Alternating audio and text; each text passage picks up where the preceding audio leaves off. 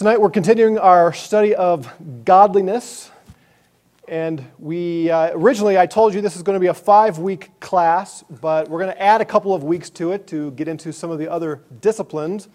We started last week looking at the disciplines themselves, talking about Bible study, and tonight we're going to look at another discipline which is equally important with Bible study, and that is the study of prayer, or the discipline of praying.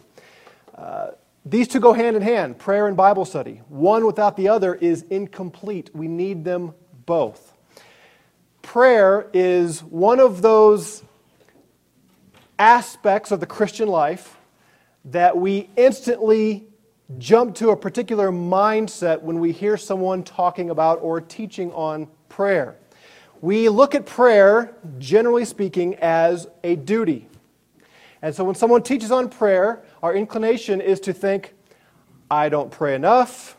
I need to plan more time for prayer. We hear the stories of the giants of the faith who prayed for hours and hours on end, maybe modern day prayers who spend a great deal of time praying. And we are suddenly thrust into an entire mindset of guilt because we don't do it enough. Anybody been there?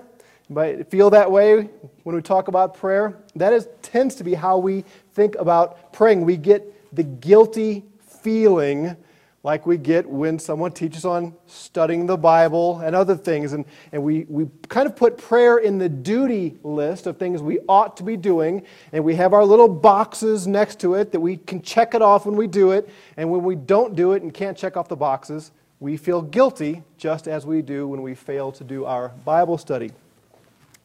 One of the reasons we do that, I think, is because we do put prayer in the obligation to-do list category. Now, the question is it a duty? Absolutely. It is a command. We are told specifically, repeatedly, to pray. But when we stop at the place of duty and look at prayer as a to-do list item, we forget that ultimately it is not intended to be a ritual that we perform, but it is really about relationship. Prayer is primarily about relationship. When we pray, we are having a conversation with a person. We are making requests of a person. We are expressing ourselves to a person.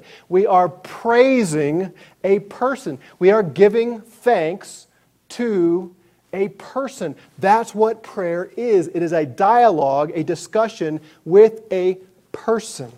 Think about the traditional formulation of the Trinity.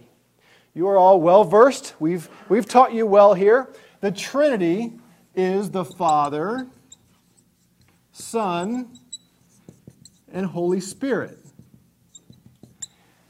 When we describe the triune God that way, we would refer to the circle as the essence. They are one in essence. We don't serve three gods, we serve one God. But we distinguish in the one Godhead or the one God essence three, what do we call them? Persons. They're not three forces. They're not three powers. They are three persons. Now, Father, Son, I guess I better make that singular or I'll get myself in all kinds of theological trouble. Father and Son, we can understand those two persons with respect to their personality because the very terms themselves lend themselves to relationship. There is a very good reason why the Scripture describes God the Father and God the Son as Father and Son. We learn something about their relationship in that metaphor. We'll come back to that in a few minutes. The third one, we might think, well, that sounds a little less personal, Holy Spirit. However, when we read and study about the Holy Spirit in the Scripture, in every case, the Spirit is referred to as a him or a he, never an it. And the Holy Spirit is given all of the attributes and characteristics of a person. He can be grieved. He has a will. He makes choices. So all three of the persons in the Trinity are persons. So when we pray to the Father or to the Son or to the Holy Spirit, we need to make sure we are not simply going through the motions of some routine. We are speaking to a person who is listening to what we say. If we can get out of the mindset of the to-do list and into the mindset of I'm having a conversation with a living, sentient being that may transform our prayer life. The question is, do we believe that? Do we really believe there is a being who is hearing us, who is listening to us, who wants to respond to us? Or do we look at God as the sum of His attributes? Again, when we think of God, we think of holy and the three omnis, omnipresent, omnipotent, omniscient. He knows everything. He has all power. He's everywhere. We think of justice. We think of His immutability, which means you can't make Him mute, right? You can't shut Him up. No, He's unchanging. He doesn't transform into something else. He is always and every day the same. And we have all these attributes in our mind, and well, we should. But let me ask you this question. Is that how the Bible portrays God? Which passage, which book in the Bible would you go to find a list of God's attributes? Where are you going to go to find God is holy, definition of holiness. God is omnipresent, definition of omnipresent. God is immutable, definition of immutability. Where are you going to go and find a systematic theological presentation of the attributes of God in the Scripture? You're not going to find it there because that's not how the Scripture presents God. All of those things are true and they are there. But that is not how the God that is revealed. He's revealed in story. He's revealed as the great storyteller, and He's revealed as a character in the story. He has fellowship with Adam and Eve in the garden. He walks with them. He has discussions with them. He shows up after the fall and says, "Where are you, Adam?" Now, is that supposed to tell us that God's not omniscient after all? Of course not. But He is a part of the story. And all through the Scripture, we find God interacting with people, with human beings, via dialogue. He speaks to Cain, the sinful son of Adam and Eve, who ended up killing his brother, after which God enters into dialogue with Cain. And God talks to Abraham and Moses and David and on down the line. All of the men of faith in the Scripture talk to God as a person, not as a force, not as a sum of all of these attributes, but as a being who listens and hears. And the question is, do we believe that? When we pray, do we believe there is a person on the other end of the phone, as it were? Now that's difficult because it's not the same as having a conversation with somebody else, such as in this room. We don't hear back. We don't see the body language. We don't hear the emphasis of the voice and the tone. It is more difficult. And sometimes we have to pray by faith and not by sight. And yet, if we truly believe the Word of God, we will believe that there is a being who is listening and hearing and responding. This is the book that tells us that Jesus Christ is the Son of God, that He was fully God and fully man, that He died on a cross, a true historical fact, that He, though innocent, took upon Him our sin. He died, He came back to life, and ascended into heaven. None of us have seen any of that. None of us were there. None of us were able to perceive with our eyes a dead man who came back to life. We didn't see Him float into the clouds, ascending to the right hand of the Father. We are taking the word of witnesses from the Word of God that that is true. We are entrusting our hope of eternal life and forgiveness of sin on the pages of this book. It's the same book that tells us there is a God who hears our prayers. If we're going to take one of them and believe it and entrust our eternal life to it, then we should also take it at its word that God hears and responds to and answers our prayer, that He is really listening. There is a person to whom we are praying. And I stress this because I realize that our tendency is to think when we're praying to the wall, because God responds about the same way the wall does. Or if we're kneeling before a chair or something, a bench, there's just nothing coming back. And it's easy to slip into this mindset that there's nobody really listening. And yet the Scripture couldn't be more clear. There is someone listening. There's a great quote by a man named Paul Miller who just wrote a book called A Praying Life. And he says this: "Many people struggle to learn how to pray because they are focusing on praying, not on God." Let me read that again. Many people struggle to learn how to pray because they are focusing on praying, not on God. Think about what we do. We read books on prayer. We teach sermons on prayer. We go to seminars on prayer. We download messages from the internet on prayer. We get together and talk about how we should pray. We plan prayer meetings. We do everything except pray. Imagine if I found out that my wife wanted more time and conversation with me. And I think, oh, this is great, let's do this. And we make plans, and I buy books, and we go to marriage conferences, and we spend a lot of time talking to people, asking their advice. How should we do this? What are some of the things you've learned in your marriage that help in your communication? And I spend weeks and weeks and weeks and weeks on this, thinking, oh, this is going to be great one of these days. When we really talk, it's going to be great. You think that's going to satisfy her needs? You think that's going to bless her and create the communication that she's looking for? Of course not. What she would rather is I don't do any of those things, and we just sit down and talk. Imagine that. We want to have more communication, more conversation, and we do that by simply sitting down and talking. We focus so much on the ought to of prayer, on the ways of prayer, on the schedules of prayer, rather than just getting to it. I know you've been here. I've been here many, many times. You go to a prayer meeting. It's a 2-hour prayer meeting. And you start at 7 a.m. And then you start sharing prayer requests. And pretty soon it's 8 o'clock. And we still haven't got around for everyone to share their prayer requests. And it's 8:30.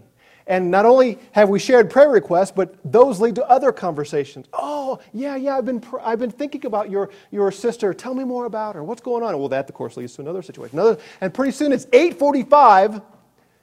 Oh, look at the time. We better pray. A 2-hour prayer meeting with 15 minutes, maybe, for prayer. That's not the way we should do a prayer meeting. If we're going to have a 2-hour prayer meeting, let's pray for 2 hours. I like to encourage people to share their prayer requests as they are praying. God can hear it. The other people can hear it. Let's bring this before the Lord. But the tendency is easy for us to focus so much on praying and forget praying is not the thing. The relationship with God is the thing. This is communication with God. This is a relationship with a person. Now think about this. Father-Son relationship. We are told in the Scripture, God the Father is the Father, God the Son is the Son, and we are adopted into the family as children. So we have a similar relationship to God, the Father, that Jesus has. We are called children. Now, I'm a son, and as I think of that relationship in the Bible, and I think of my relationship to my Father, I learned something about our relationship to God. I learned I am dependent upon God because as a boy, I was dependent upon my father. I learned that I need him, that I can ask him anything, that he's a good place to go to for wisdom and advice on things. I learned that as a son toward my father and many, many other things. But now I'm also a father, and I'm learning the other side of this relationship. And I see my kids and how the highlight of their day is when I get home. They cannot wait. They come flooding me. 3 little rugrats right around my legs. Daddy, Daddy, Daddy. And they're fighting with each other to see who gets to tell me first what they did today, what happened today to so-and-so. And if they've done anything like drawing a painting or a picture, they want to come show it to me. And, it's just mass confusion of noise. And I have to tell them, stop one at a time. And if one of them starts, and then certainly another one jumps in there and interrupts. Well, okay, stop. I've got to sort all this out. And they just want to share with me all that's been going on throughout the day. And they want to spend time with me. On Monday, Krista was out doing some planning and things, and I had the kids, and they were given an assignment to read for an hour. And I thought, here's what's going to happen. Sophie's going to go, downstairs, and Abby's going to go into her room, and Gabe's going to go everywhere, because that's how he sits still and reads. And what I discovered was, though they were required to be quiet and read, they all wanted to be in the room as close to me as they possibly could. In fact, if I were sitting in a chair big enough, they would have piled on. We weren't talking. We weren't engaged in conversation. They just wanted to be with Dad. They just wanted to spend time and be in the same room with Dad. And as I look at that, I think that's how it should be with us and the Father. We should not look at prayer as a chore or a duty, but as a time to spend time with our Father, to share with Him what's on our heart, to express our desires and our concerns and our joys. I think we see this in Jesus.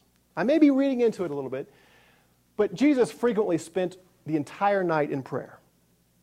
And several times it's mentioned when he's got a big decision to make, such as prior to choosing the 12 apostles, he spent the entire night in prayer.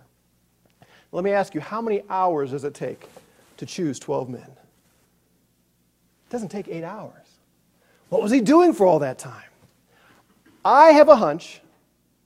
I think the Son simply delights to be in the presence of the Father and to commune with the Father. I doubt that he spent 8 hours in prayer requests. I think he was just focusing on putting everything else out of his mind and just communing with his Father because it's his Father. He wanted to be in the presence of his Father.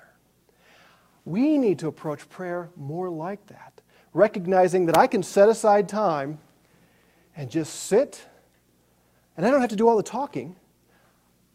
I can reflect.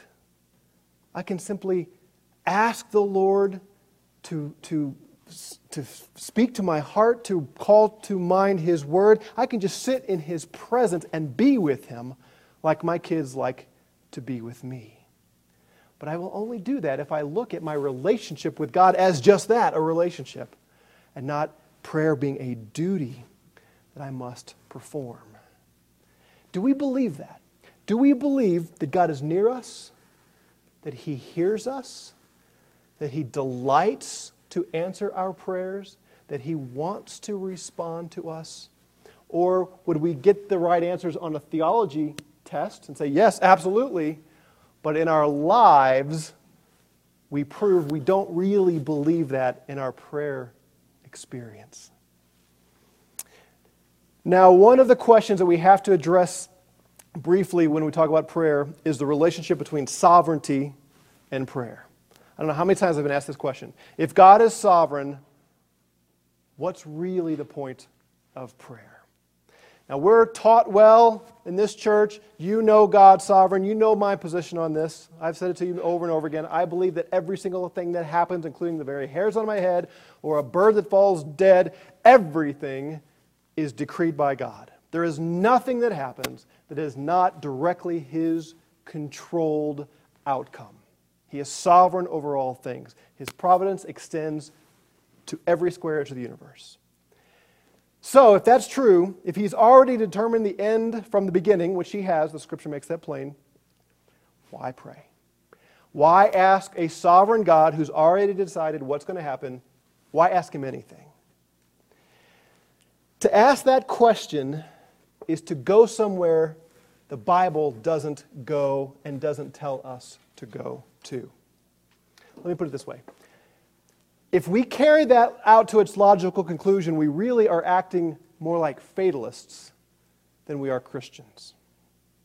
The Bible does not teach fatalism. The Bible does not present God's sovereignty as simply this blind force that is going to happen. It's already been determined. There's nothing you can do about it, so don't worry about anything. You can't make any choices. You just do what you have been predetermined to do. The Bible never presents things that way. It's all presented in the context and in the concept of relationship. God is sovereign, but we are told to pray.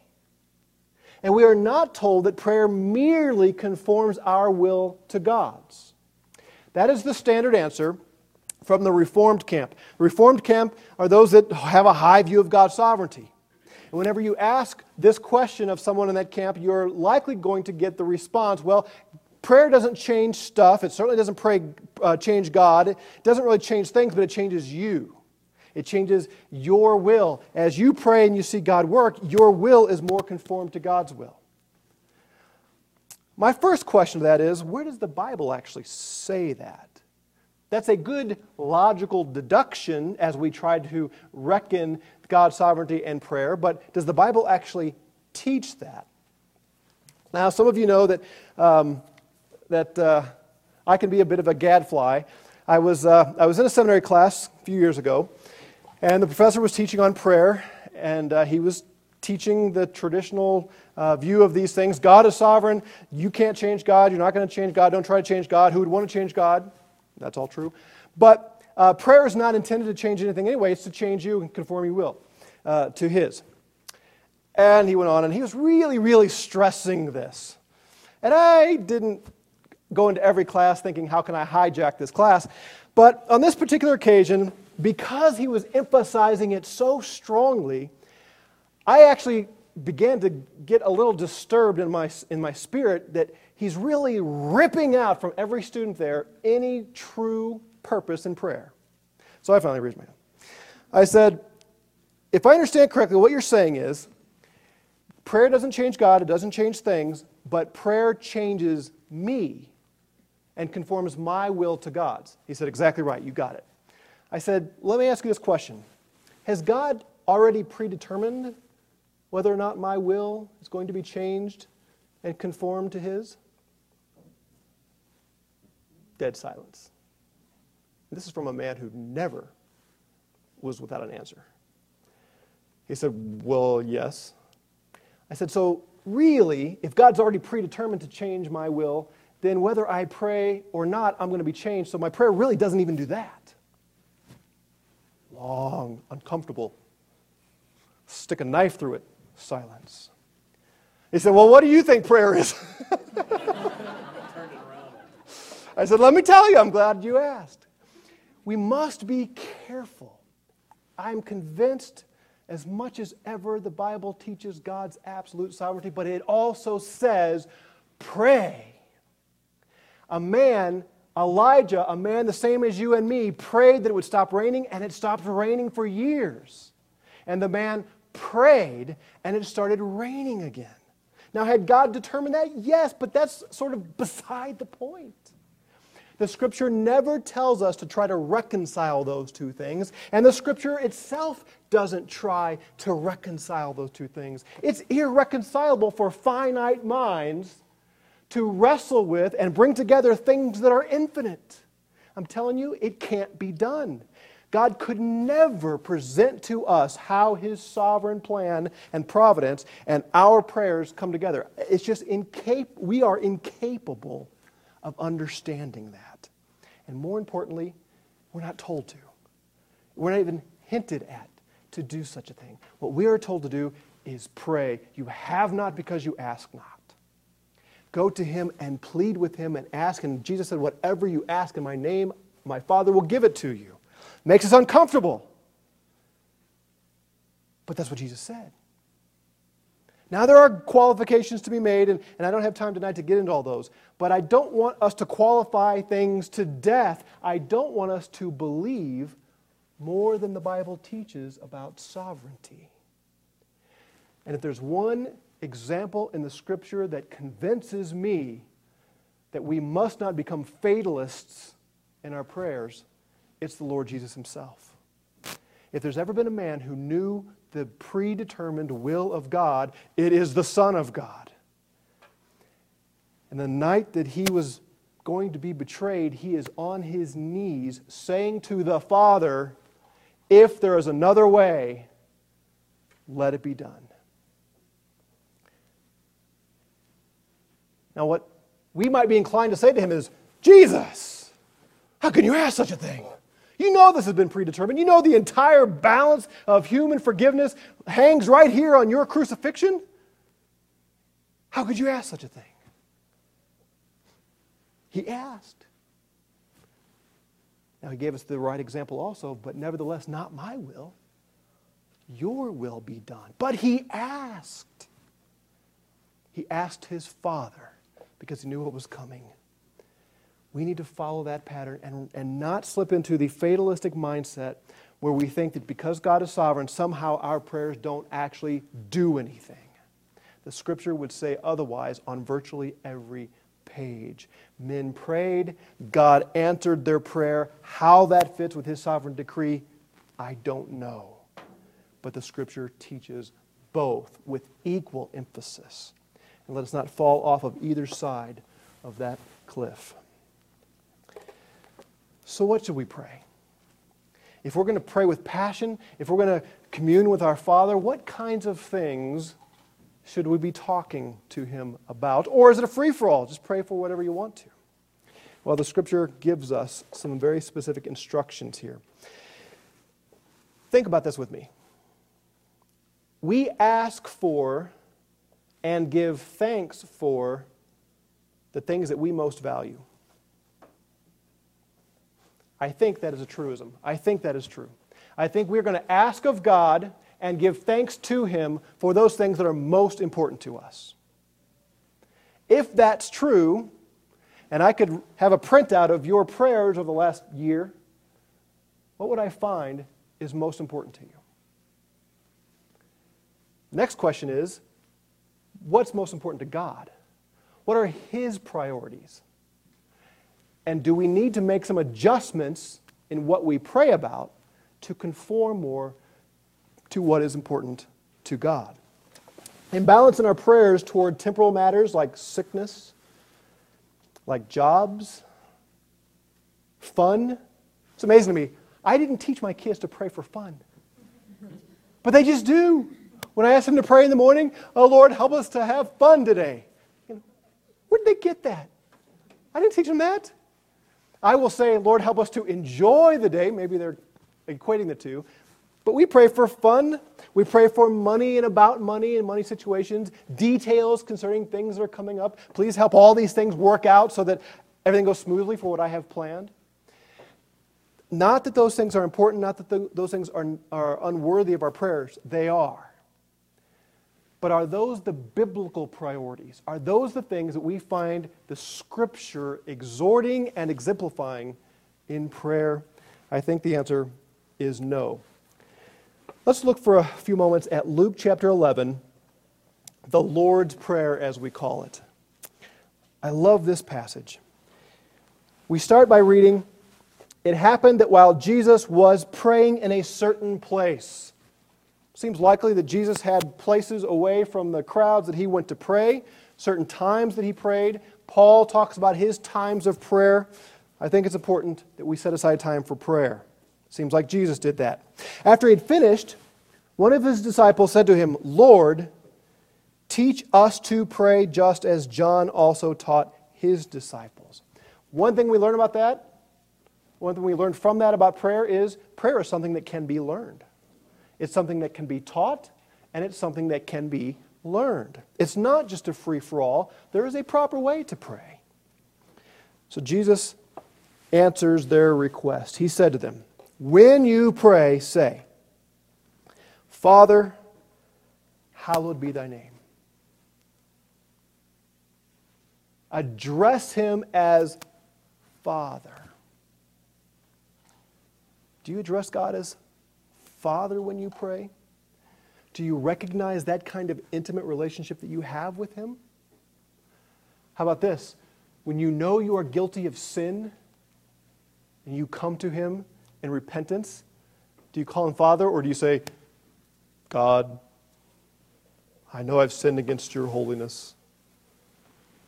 Or do you come to him and say, Father, please forgive me? He says, call him Father, but then the first request is, hallowed be your name, or holy be your name. Think about the interesting juxtaposition there. Call him Father, a very intimate term, a relationship of closeness. And the first request is, help me to make your name holy. To regard your person, your character, your being as different than anybody else. That's what holy means, to be set apart, to be different. Help me to regard you not casually, not with a cavalier attitude, not as though we're on the same level. Help me to regard you in your proper place, and yet you call out to him as Father. They're both true. He is the omniscient, holy, just, different God, and yet we can sit in his lap and say, Dad, here's my request of you. Hallowed be thy name. You know, sometimes I get very concerned when I hear some of the people, mostly are younger, and how they address God. God, God, almost like, I'm waiting to hear dude and hey buddy and that kind of stuff. And when I was in high school, the big thing was to call Jesus Christ, hey JC, and there were rap songs written about JC. I don't think that would fit with Jesus' suggestion here about how we pray. We are not to bring God down to our level. He's not on our level. He is the Holy One, and we are to regard his name and his character as holy. But that does not preclude us from having an intimacy with him and call him Father. Father, help me to make your name unique. Second request, your kingdom come. Bring the kingdom of God here on earth. Establish the lordship of Jesus Christ. See, this was pre-cross and resurrection, but we know what happened at the cross and resurrection. We know that Jesus ascended to the right hand of the Father where he reigns now in all authority, and we can take this prayer to its end conclusion. Lord, make the Lord Jesus Christ sovereign and recognized as sovereign over the earth. Bring men and women, bring my neighbors and my family to bow the knee to Jesus Christ. That's part of the request here. Number 3, give us our daily bread. Temporal needs are fine. We are to call upon him for them. And I put in this category not only our needs, but even our desires, our wants. The things that I would like to receive from the Father. Give us our sustenance. Give us the money to pay the mortgage. This is where the prayers for job situations and so forth comes in. Take care of me. You're my Father. Give me what I need to live. Provide these things. And forgive us our sins, for we all ourselves also forgive everyone who is indebted to us. So one of our requests, Jesus said, is we should ask the Lord to forgive us. Now we think, wait a minute. I thought the gospel said all of my sins, past, present, future, all of them, were put on Christ and atoned for, and they're forgiven. Is God keeping track? I thought he says that he takes our sins and puts them as far as the east is from the west. I thought it was all on this list that was nailed to the cross and it's done. Why would Jesus say, I need to keep coming in and confessing my sins and asking his forgiveness if they were all taken care of on the cross? Well, in the final analysis, all of our sins have been forgiven. But in order to maintain the proper relationship, we need to constantly remind ourselves that we are sinners, appeal back to the gospel when we do sin, and come to the Lord and say, Father, I've sinned again. Would you please forgive me? Not that he won't forgive you if you happen to miss one somewhere along the line, but the point is it restores relationship. It's like my children. I love my kids, and there's nothing they can do that's going to end my love for them. But when they disobey, now there's strain here. And my kids cannot defy me and then come up and give me a big hug and say, hey, Daddy, can we go get some ice cream? It doesn't work that way. They know they need to make things right with me first. So they come and say, Daddy, will you please forgive me? In fact, when we discipline our children, we go and we perform the discipline, and then we leave and require them to come to us to make things right. To come to us and say, here's what I did, will you please forgive me? But there's another element here. Here's the request Jesus tells us to pray. For we ourselves also forgive everyone who is indebted to us. So if we are going to come to the Lord and ask His forgiveness, and we're holding on to grudges, we are refusing to forgive someone else who sinned against us, that's going to present problems. It takes a pretty hard heart to hold against a fellow sinner their sin against us and go to the Father who is perfect and say, but I expect you to forgive me my sins. We have to be pretty callous to do that. I'm not going to forgive him for those nasty things he said, but Lord, I did say some pretty awful things toward you, and I need to ask your forgiveness. But by coming to Him and regularly confessing our sin, it also, on the horizontal plane, calls us back to the gospel for our own sins and moves us to extend grace and mercy to others. And lead us not into temptation. That word temptation is also a word that can mean trial or testing. Lord, don't lead me into the testing. Don't put me to the evil one. Don't put me in situations where I'm going to be tested. And if you do, give me the strength to endure it. Give me perseverance and righteousness so that I please you in that time of trial and temptation. And then he adds this. Suppose one of you has a friend and goes to him at midnight and says to him, Friend, lend me 3 loaves. For a friend of mine has come to me from a journey and I have nothing to set before him. And from inside he answers and says, Do not bother me. The door has already been shut. My children are in bed. I'm in bed. I cannot get up and give you anything. I tell you, Jesus says, even though he will not get up and give him anything because he is his friend, yet because of his persistence, he will get up and give him as much as he needs. Now we read that at first glance and we think, all right, here's the moral of the story. Just keep knocking and knocking and knocking until you finally wear God out. And he gets so frustrated with you, he says, quit bothering me, I'll give you what you want. Leave me alone. That's not the point. In fact, it's just the opposite. Here he's describing a friend, says he's a friend, but when his friend is in need and says, hey, could I get some bread? There's all kinds of reasons he comes up with not to give the man what he wants. The contrast is our Heavenly Father, who delights to bless His children, who wants to pour out His grace and favor upon us. We don't have to knock until we finally wear Him out and He doesn't want to be bothered anymore. He is a Father who has great care and concern for us. As we read on, we will see that comparison. So I say to you, this is Jesus. This is not Doug. This is not a good, wise man. This is the Son of the living God who says, I say to you, ask and it will be given to you. Seek and you will find. Knock and it will be opened to you. For everyone who asks receives, and he who seeks finds, and to him who knocks it will be opened. It's in the same book that says if you believe the gospel, you will be forgiven of your sins and go to heaven. Why do we believe that and not take Jesus at His word here?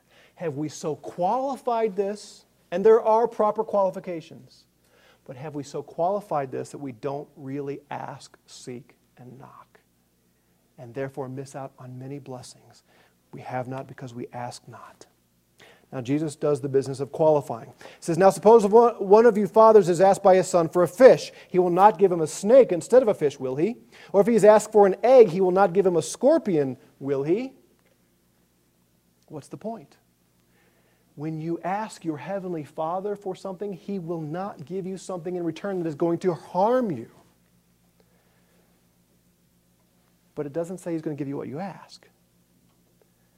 He doesn't say if your son asks you for a fish, He'll give you a fish.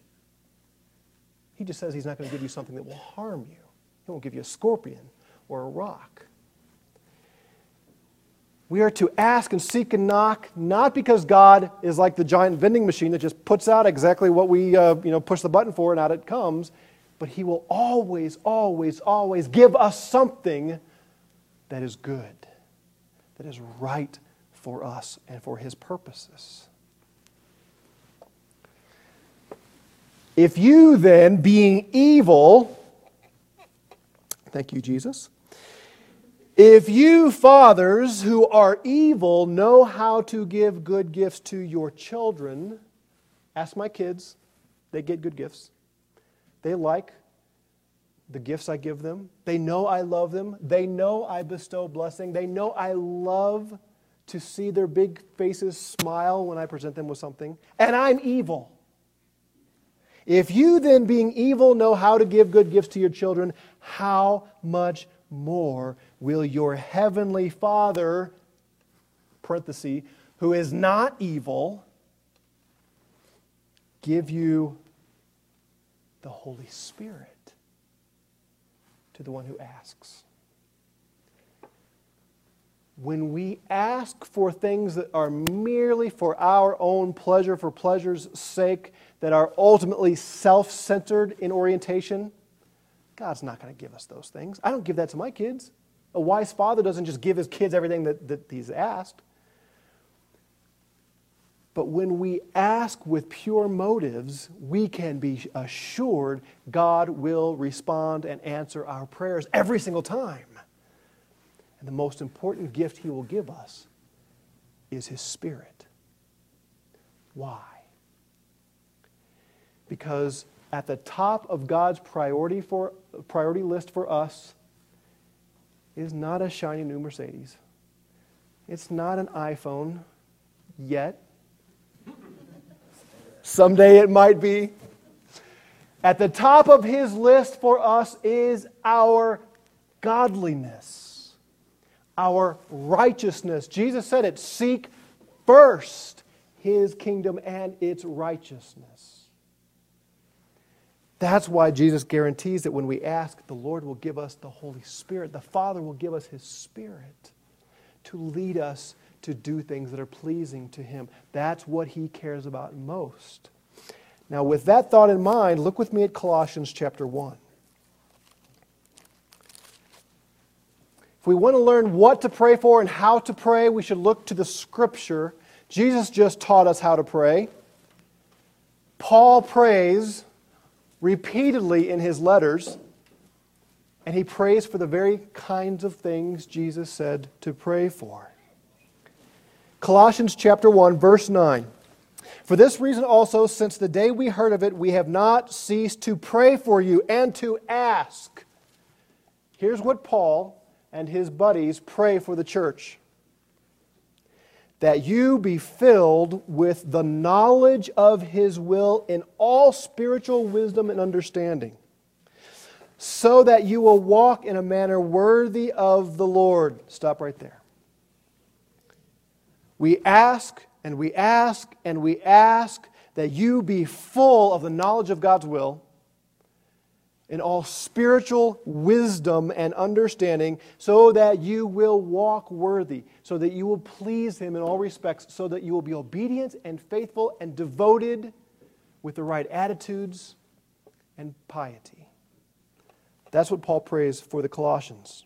He goes on, to please Him in all respects, bearing fruit in every good work, and increasing in the knowledge of God, strengthened with all power, according to His glorious might, for the attaining of all steadfastness and patience, joyously giving thanks to the Father. Did you notice anything missing from that list? Health issues?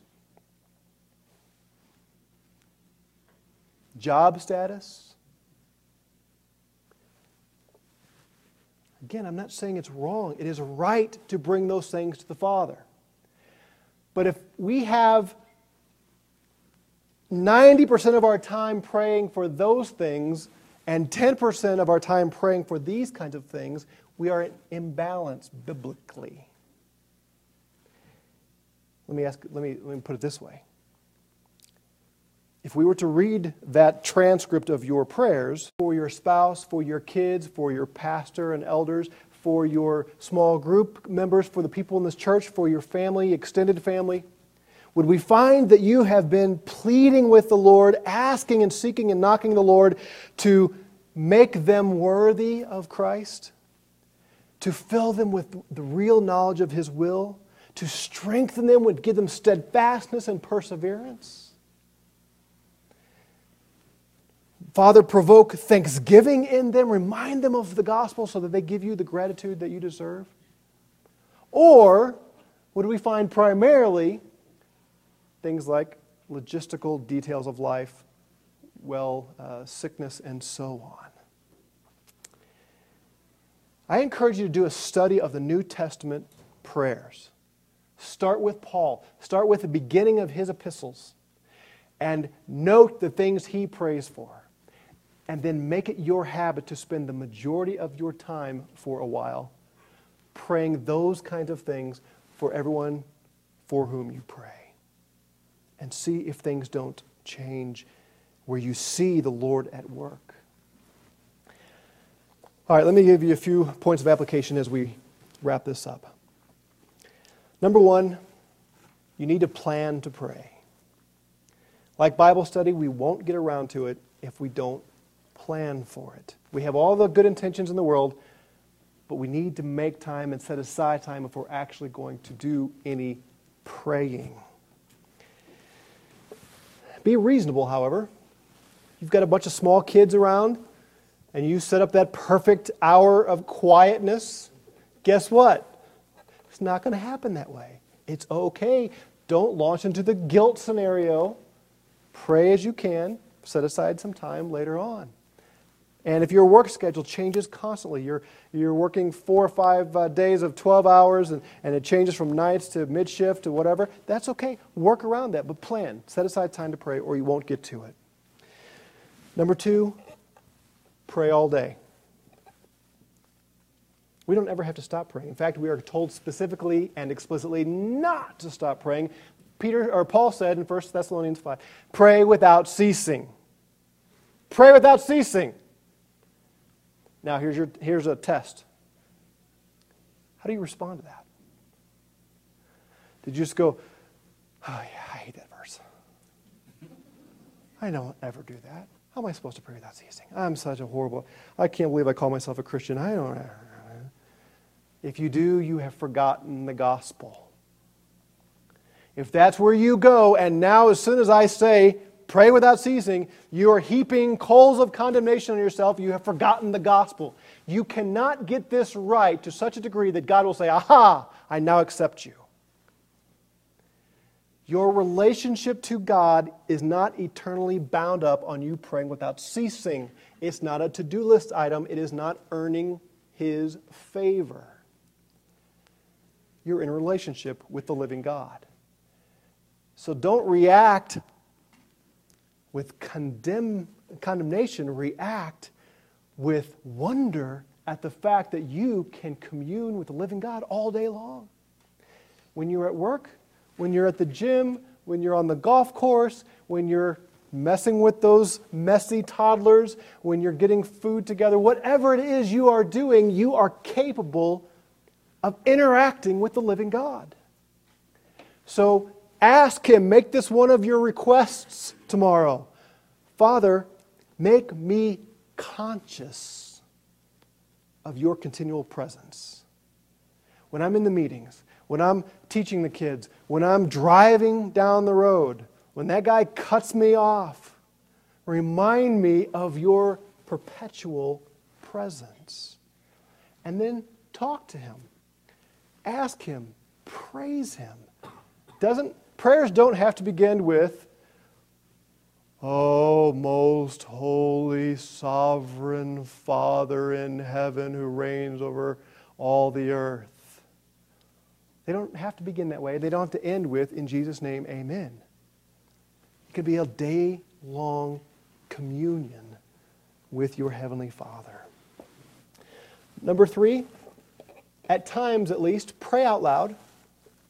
And I don't mean in group setting, I mean when you're alone.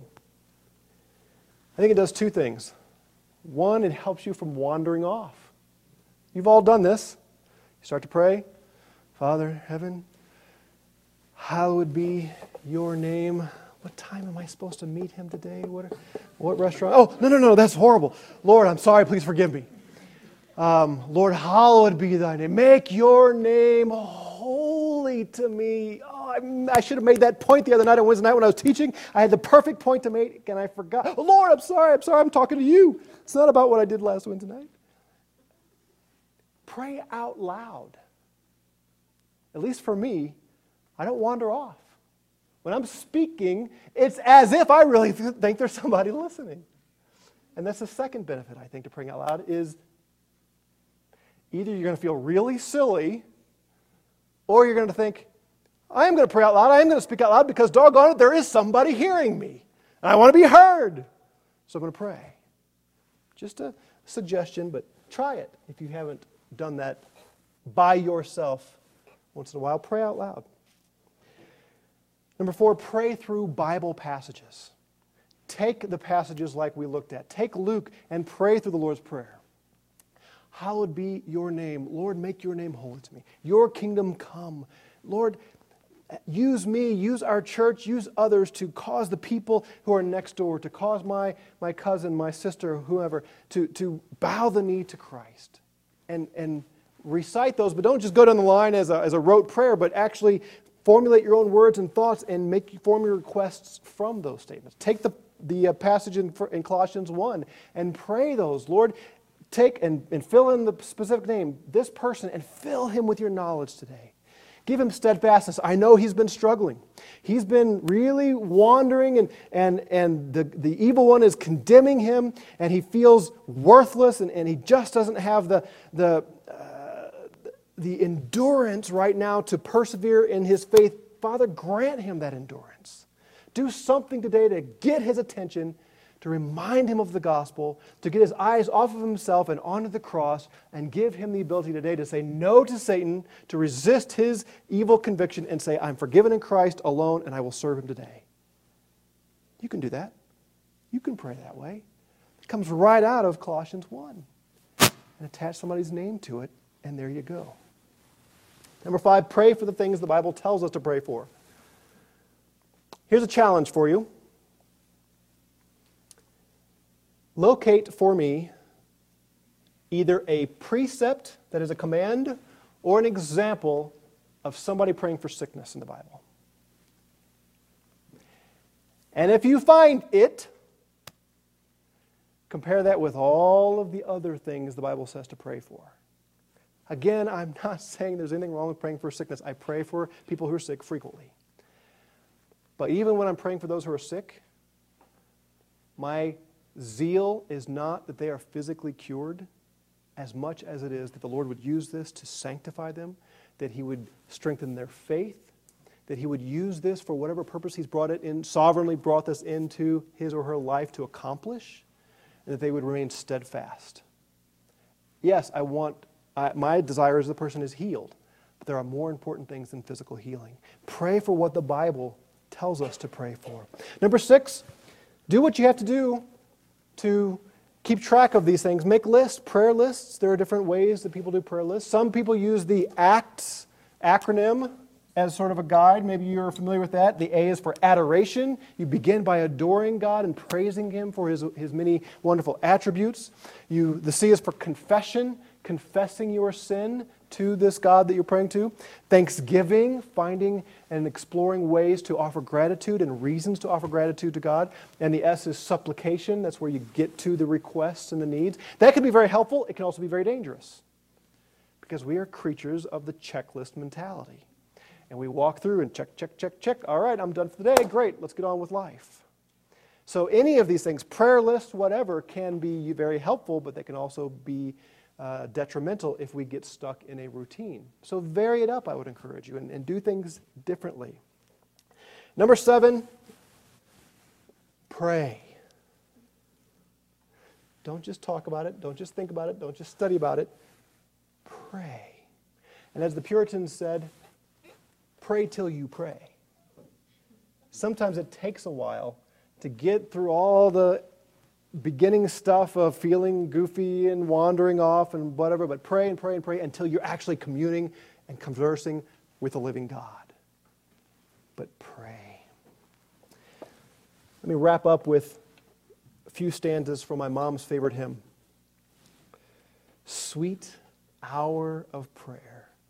Sweet hour of prayer that calls me from a world of care and bids me at my Father's throne make all my wants and wishes known. In seasons of distress and grief, my soul has often found relief and oft escaped the tempter's snare by thy return, sweet hour of prayer. Sweet hour of prayer, sweet hour of prayer, the joy I feel, the bliss I share of those whose anxious spirits burn with strong desires for thy return. With such I hasten to the place where God my Savior shows His face, and gladly take my station there and wait for thee, sweet hour of prayer.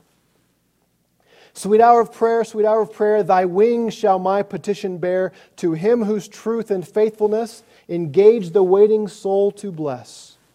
And since He bids me seek His face, believe His word and trust His grace, I'll cast on Him my every care and wait for thee, sweet hour of prayer. Sweet hour of prayer, may I thy consolation share till from Mount Pisgah's lofty height I view my home and take my flight. This robe of flesh I'll drop and rise to seize the everlasting prize and shout while passing through the air, farewell, farewell, sweet hour of prayer. May it be that we will find our times alone with God in communion with Him the sweetest part of our day.